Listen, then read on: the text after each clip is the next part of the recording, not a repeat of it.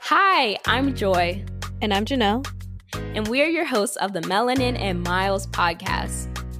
We are just two Black girls in our 20s who have traveled to over 25 countries and 5 continents, and we want to share our travel experiences and advice with you. Like when I went cliff jumping in Jamaica, or when I booked a flight for only $6, and even when I lived with a host family who didn't speak any English in Spain for 4 months.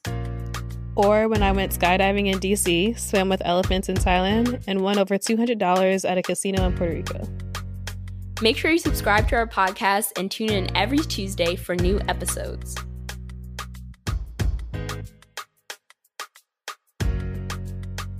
Before we get into the episode, make sure you get your hands on our free Budget Babe travel guide to learn the top 10 ways you can be saving hundreds or even thousands of dollars on your next travel adventure. Get the guide straight to your inbox at melaninandmiles.com/free.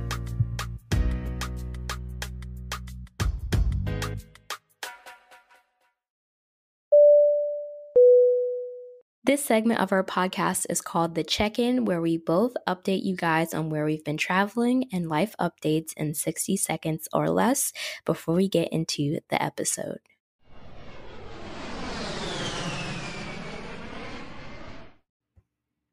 Hey guys, I wanted to pop in and let you know that we are gifting the first 100 people who leave a positive review on Apple Podcasts a dope Melanin and Miles enamel pin. You can wear the pin on your jacket, add it to your backpack, or on your luggage. All you have to do is leave a review on Apple Podcasts and claim your thank you gift at melaninandmiles.com/pin.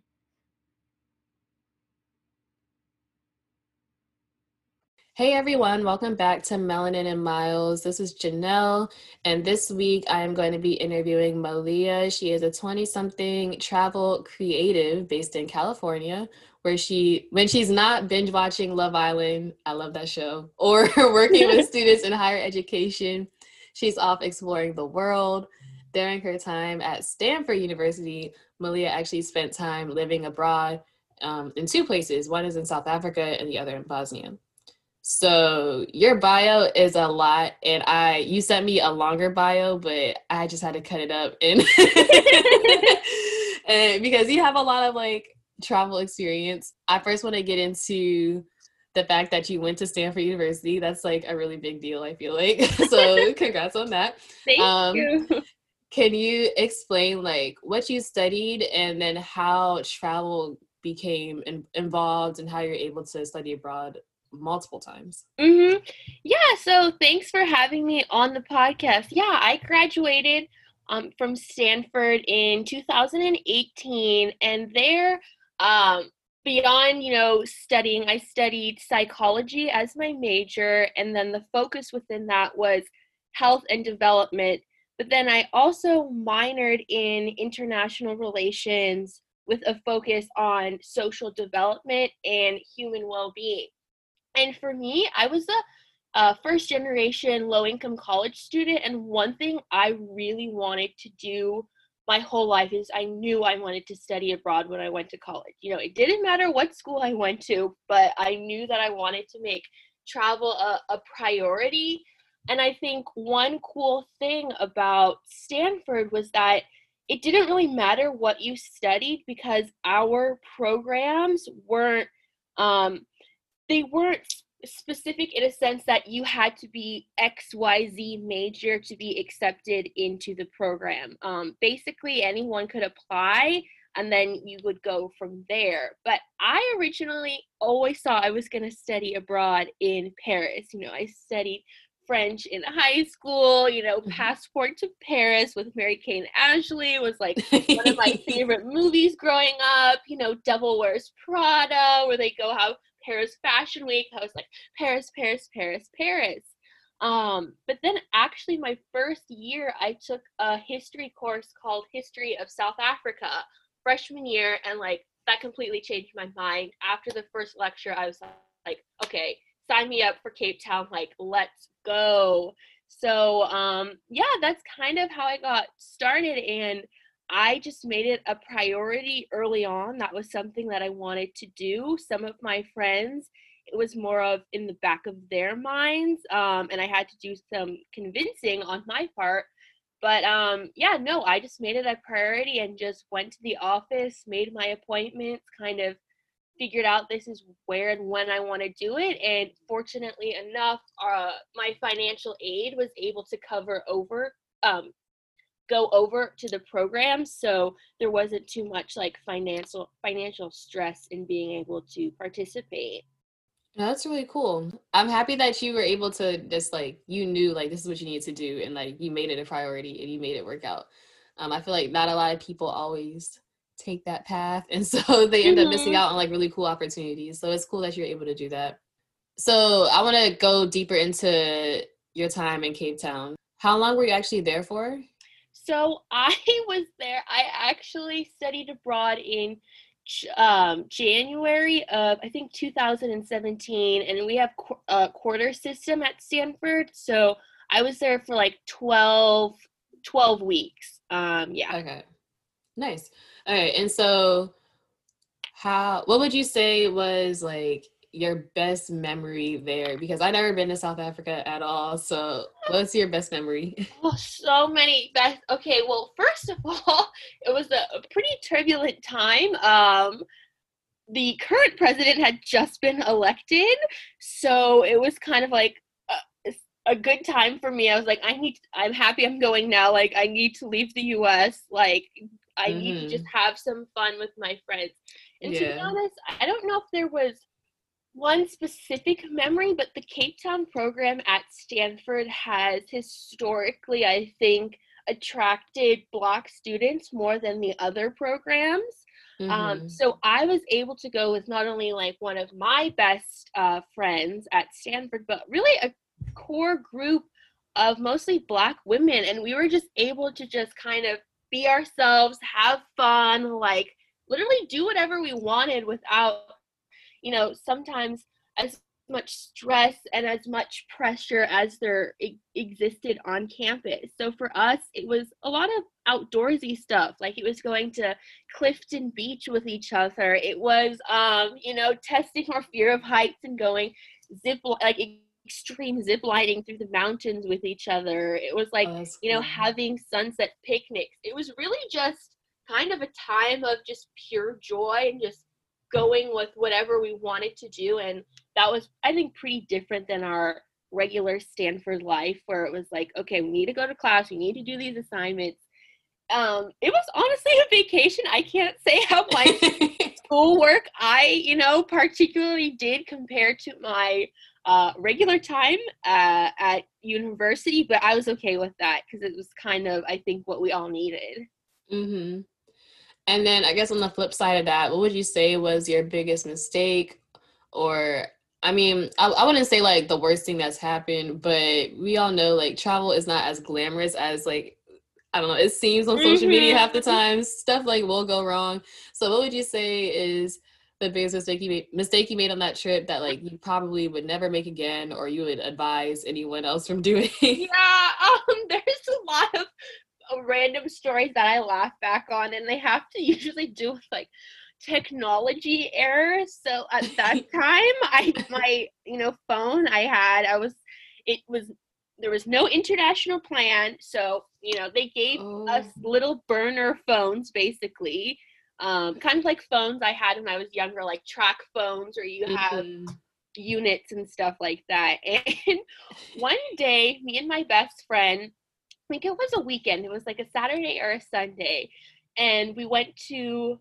Well, us two are particularly like ocean bodies. We love swimming. We love being in water. So I told her, I was like, actually, yeah, let's go check out this pool in a neighborhood called Sea Point. It was like right on the ocean, a big promenade. It's a public pool, and she was like, okay, cool, let's go for it.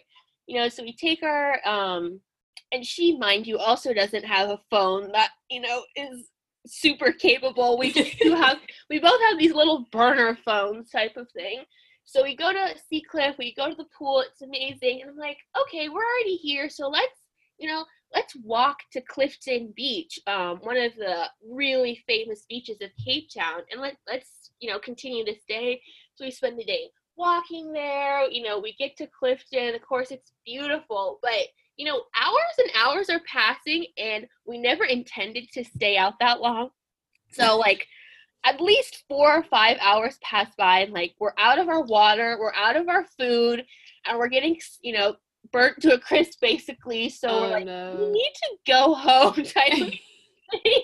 Well, the thing is, Clifton Beach, it's like 4 kind of coves, continuous, but it's at the bottom of a gigantic hill. And to get back to the top of the main road, you have to weave through these intricate steps. And I'm talking about like high steps. You're practically doing high knees to get back up to the top. And we basically get lost because some of the paths just go into people's backyards. They just don't go anywhere. So here we are, like, heaving and hoeing up this mountain. I feel like for almost an hour and a half. We were on the verge of, like, passing out because we didn't have, we hadn't eaten for hours. Our phones don't work. This is a lot. And then we finally get to the top, and then we have to basically flag down a taxi. And then we get stuck in rush hour traffic.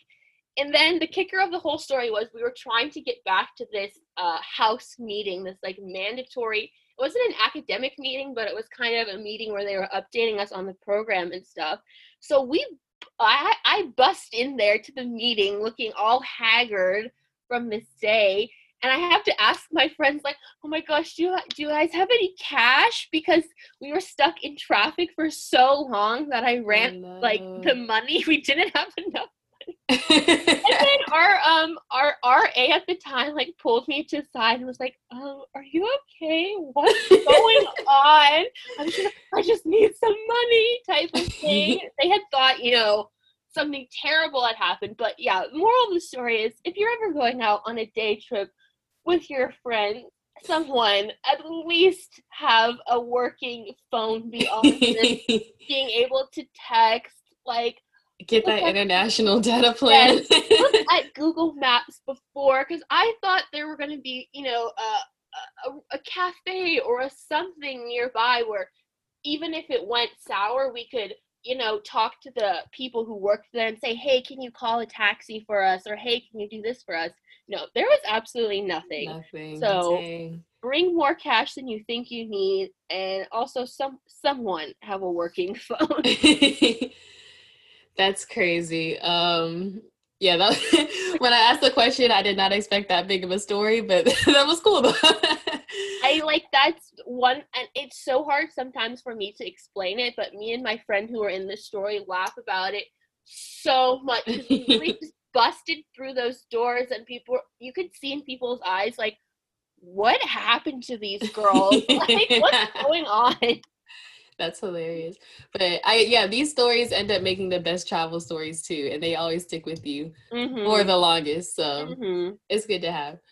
Let's see. What advice would you give someone looking to visit Cape Town? I'm not sure. Did you actually get to travel, like, at all while you were there? So we mostly traveled through the Western Cape, which is kind of like the province. To be honest, if I was there for longer, I think I would have.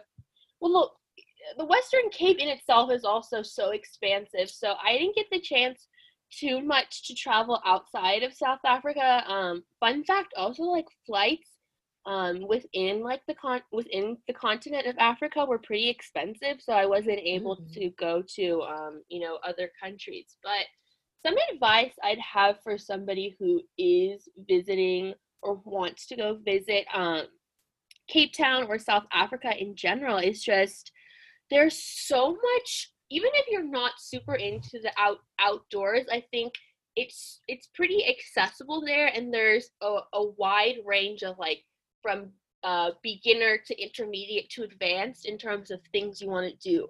Whether it's hiking Table Mountain, whether it's you want to go, skydiving, or you want to go ziplining, or you want to go surfing, or you want to go windsurfing, or you want to go I don't know what it's called, but it's like snowboarding down sand dunes. Like, there is so much really cool outdoor stuff to do, and you can access it at different levels, if that makes sense. So just really cool things you probably wouldn't do yourself if you were from the US, in a place that kind of had one landscape. The landscape there is so varying, so I'd say take advantage of that. Okay. No, that was a really cool summary of South Africa. We have another episode with someone that went to South Africa. We might actually have two, I don't know. But but it's cool to hear everybody's perspective. Everybody has like a different thing that they did. They were there for different reasons. And it's cool to hear like your side of it.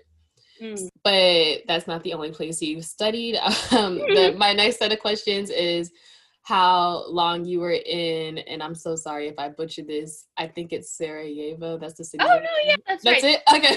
Yeah, Sarajevo or Sarajevo is kind of more into the accent, but I was there for about 3 months, and I think one cool thing about Stanford was they had this global studies internship program, basically where they partner with like NGOs and organizations all over the world, and it's open to everyone from freshmen to even graduating seniors. So I actually graduated, had the whole ceremony, and then two or 3 weeks later I left to Sarajevo. And that is a place that will always be in my heart. It's the capital of Bosnia. It's, you know, it's like a meeting of East and West, simply because the country has, you know, it had a 500-year history of being part of the Ottoman Empire and like Turkish influence. But then it also had a good amount of time of being a part of the like Austro-Hungarian Empire. So it's like Eastern European influence. And it's just a place, for people who don't know, you know, in the 90s, there was a huge conflict, and the breakup of Yugoslavia, you know, saw conflict all across the region, but specifically in Sarajevo, it was a town when I was born, so like in 1996, there was, you know, a major conflict going on that for at least 4 years, the people who lived in the city were under siege. So it sits in a valley, and you know, in day-to-day life, if we were to be there, just like kids going to, not even going to school, but like going to the markets, trying to live our lives, like bombs dropping, snipers in the mountains. So it has a really dark but also resilient history. So I think that's why it's so interesting. But, you know, related to this podcast, I think it was also interesting in itself because me and my roommate for that program, we were both Black, and we were probably, you know, we were there for 3 months. So we were definitely I can confidently say, like, the only Black people you would ever see in this city. And, you know, I don't know if you've had this experience of kind of being the only Black person somewhere outside in the US, but, you know, sometimes it can get a little weird, like, people are trying to call you Beyonce or Serena Williams, and I'm like, okay, compliment, but also microaggression at the same time. You know, you're walking around, sometimes people are staring at you for a little bit longer than you'd like, but overall, I'd say super positive experience, just super fun to live in Europe, even if it was for 3 months, because like I said, I'd always wanted to study abroad in Paris. So this kind of bridged that gap, and it was, I'd say, the funnest summer of my life to date, because on the weekends we got to go on trips. So we went to Croatia a couple of times, we went to Montenegro, we went to Budapest, which is like, I also will write down as one of the coolest cities I've ever been to. So it was all around just super fun. Oh, that's really cool. So I'm happy you brought up the like being Black there, because that was definitely gonna be one of my questions. But you already kind of like went into a bit of detail on it. So, but I definitely understand being the only Black one in the room in a completely foreign country. Like, like that was me on a solo trip to Iceland. That was me. Yeah. And many cities in Asia. So I get it. Yeah.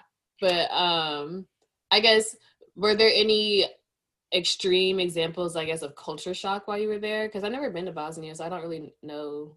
So I think I had been there previously for like a couple of weekends, but like I said, Sarajevo, again has this like mixed history. So it has like its population, what I'd say like identifies in various different groups. But then that's also like lends to the complicated history. But I think the culture shock for me is or something culture shock wise, but it was also like it wasn't a bad thing or a positive or it bad or positive. It was just an observation. But Sarajevo and Bosnia has like a significant Muslim population.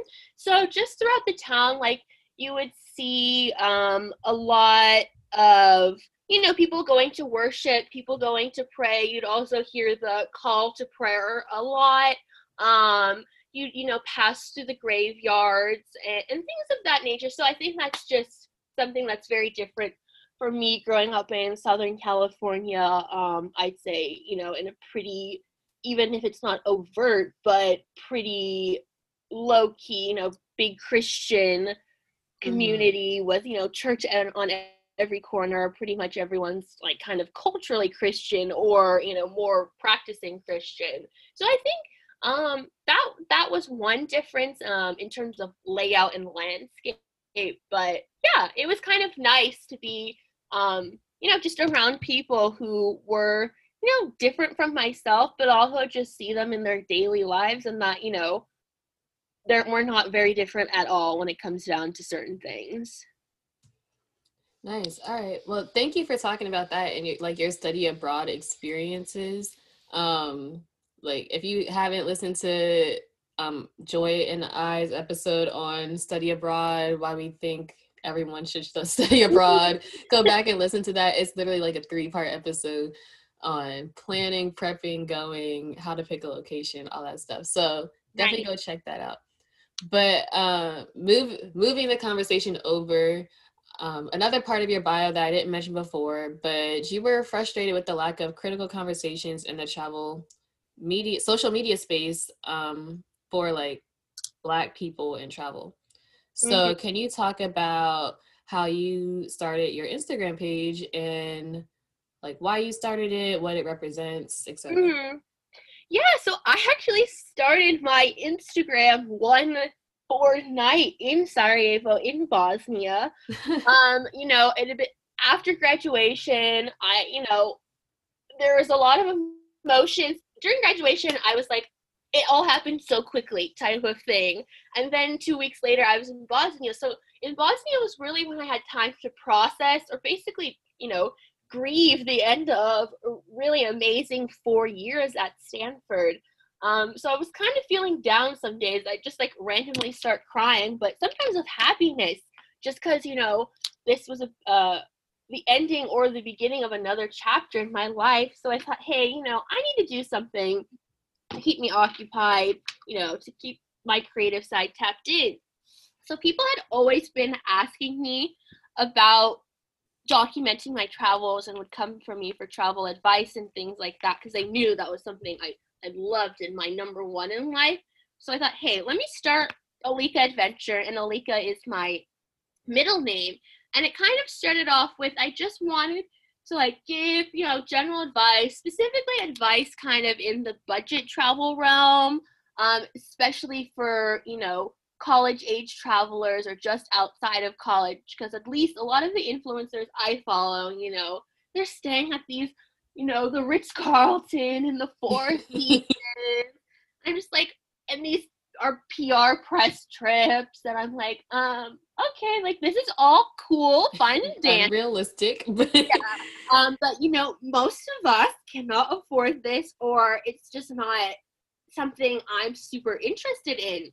So it's kind of started off in this budget solo, Black travel space. But then over time, I really wanted to morph it, not just to be an account where I just, take my pictures of myself in these pretty places and then just move on. Because, that's not how life is. We don't exist in a vacuum, and especially being like a Black traveler, a Black woman traveler, also, having my native Hawaiian, like, indigenous identity, I know when I go these places, I feel some type of way, and people are going to feel some type of way about me.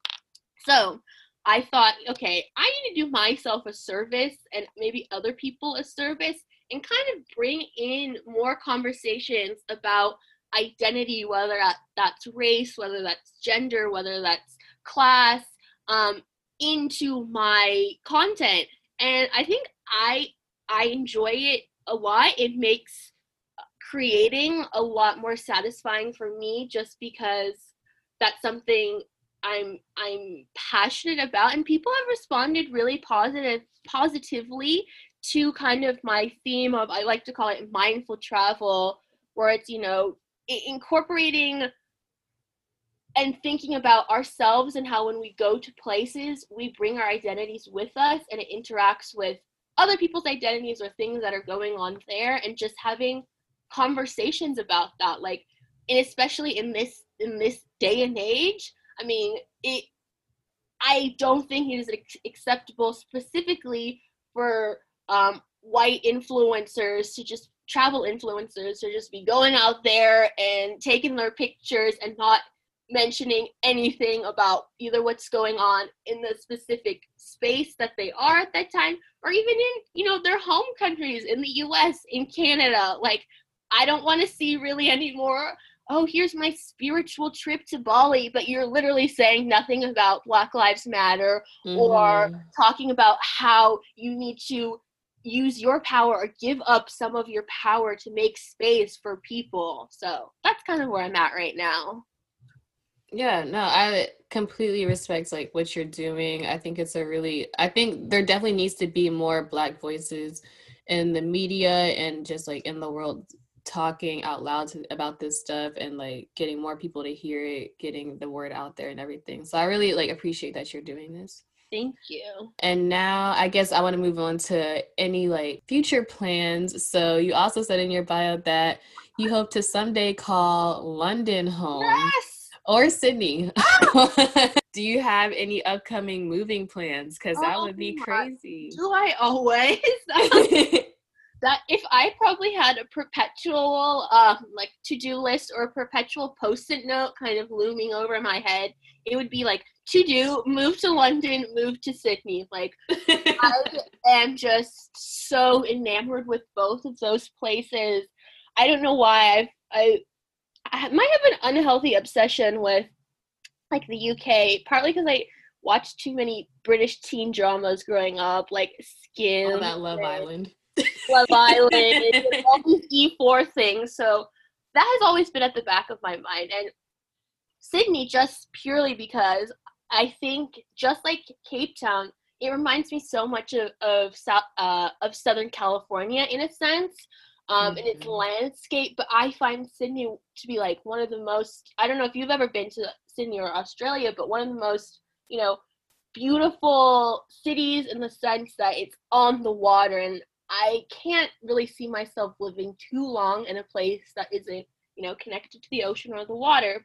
But in terms of future plans, the organization I'm working with right now might potentially have a London program going on next semester or in the next year, kind of depending on COVID. So I'm keeping my fingers crossed about that. And actually, I'm potentially looking into doing a master's or my next degree abroad, because I know that also is an option that a lot of people take if they want to live a certain place but can't work there for visa reasons, or that's kind of a hard road to go down, but studying and doing that route can be a gateway to living somewhere longer. So that's kind of where I'm at. I'm keeping my fingers crossed, and that post-it is in the air. Yeah. No, you should, if you want to go for school, you should look into the Fulbright Fellowship. I'm not sure like the actual requirements for it right now, but that's definitely a way. I know a girl that is in like China, or she was in China and off the Fulbright Fellowship. So I thought that might be a good idea. Yeah, that's actually something I've been looking into now. It's stuff that I kind of forgot about or kind of knew about in university, but now I'm like, okay, maybe I should actually look into this now, especially since who knows what the state of studying or being able to, get your degree abroad will look like for the next 5 years. So I feel like if I'm not chasing after this now, it might not ever happen for me, kind of thing. Like, I don't want too much time in between going back to school. So I am definitely looking looking through Instagram and other podcasts just specifically for those stories and guidance on how to go through that process.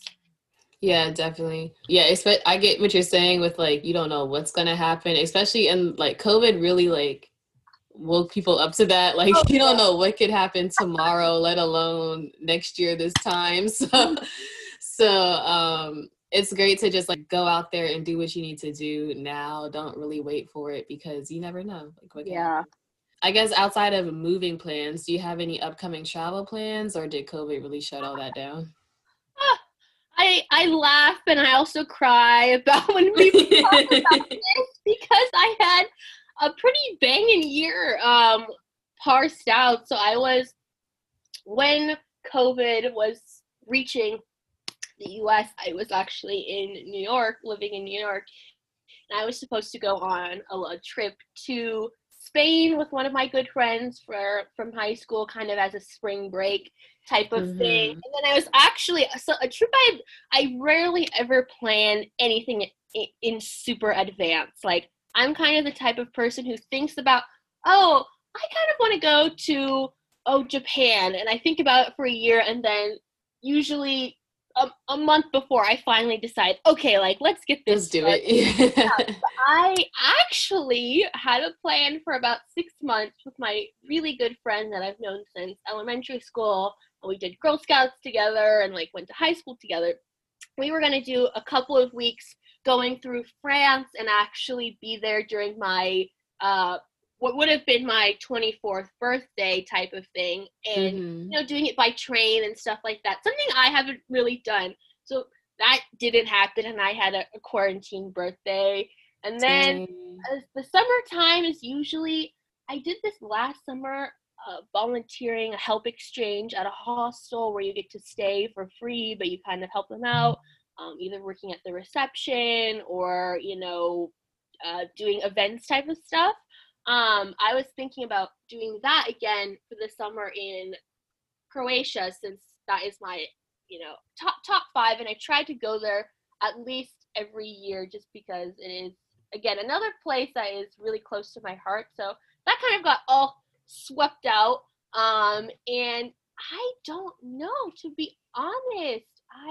International trips, who knows, with the company I'm working for, maybe the London thing works out, but right now it's kind of you can't plan it. It's too hard right now. I'm like itching so much to leave. This is the longest for a while I've ever been just haven't gone on I call it a major trip outside of the US. Like, you don't have to leave the US to have a major or gratifying trip in any way, but I personally like to try and at least do one once a year. So the last place I was in I think Amsterdam last Christmas time. So yeah, I'm like, I wish I could be going somewhere, but have a nice Christmas trip coming up.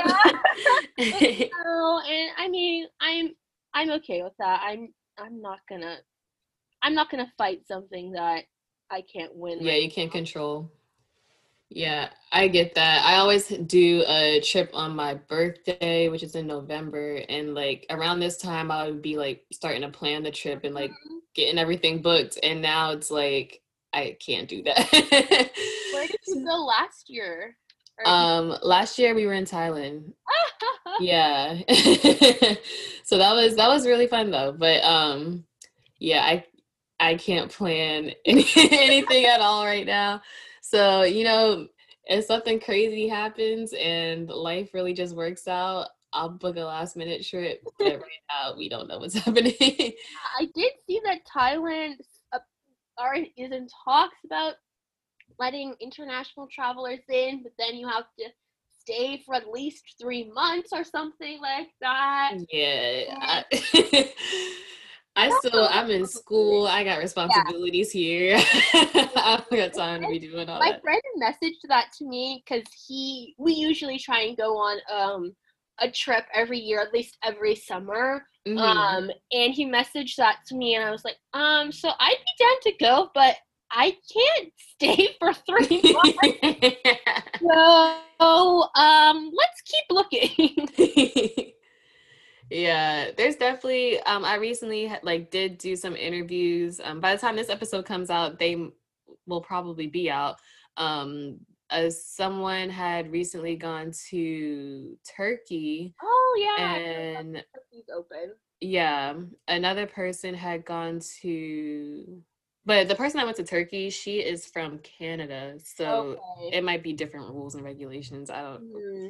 compared to the US. Mm-hmm. But everyone else I interviewed was from the US, and they went to like Mexico and Mm-hmm. Aruba. So they were able to do kind of like local, not localish, but closer things. Yeah. North Um America. Someone else went, where did somebody else go? I forget. The last person I interviewed, well, he's actually living in the Philippines right now, but Oh wow.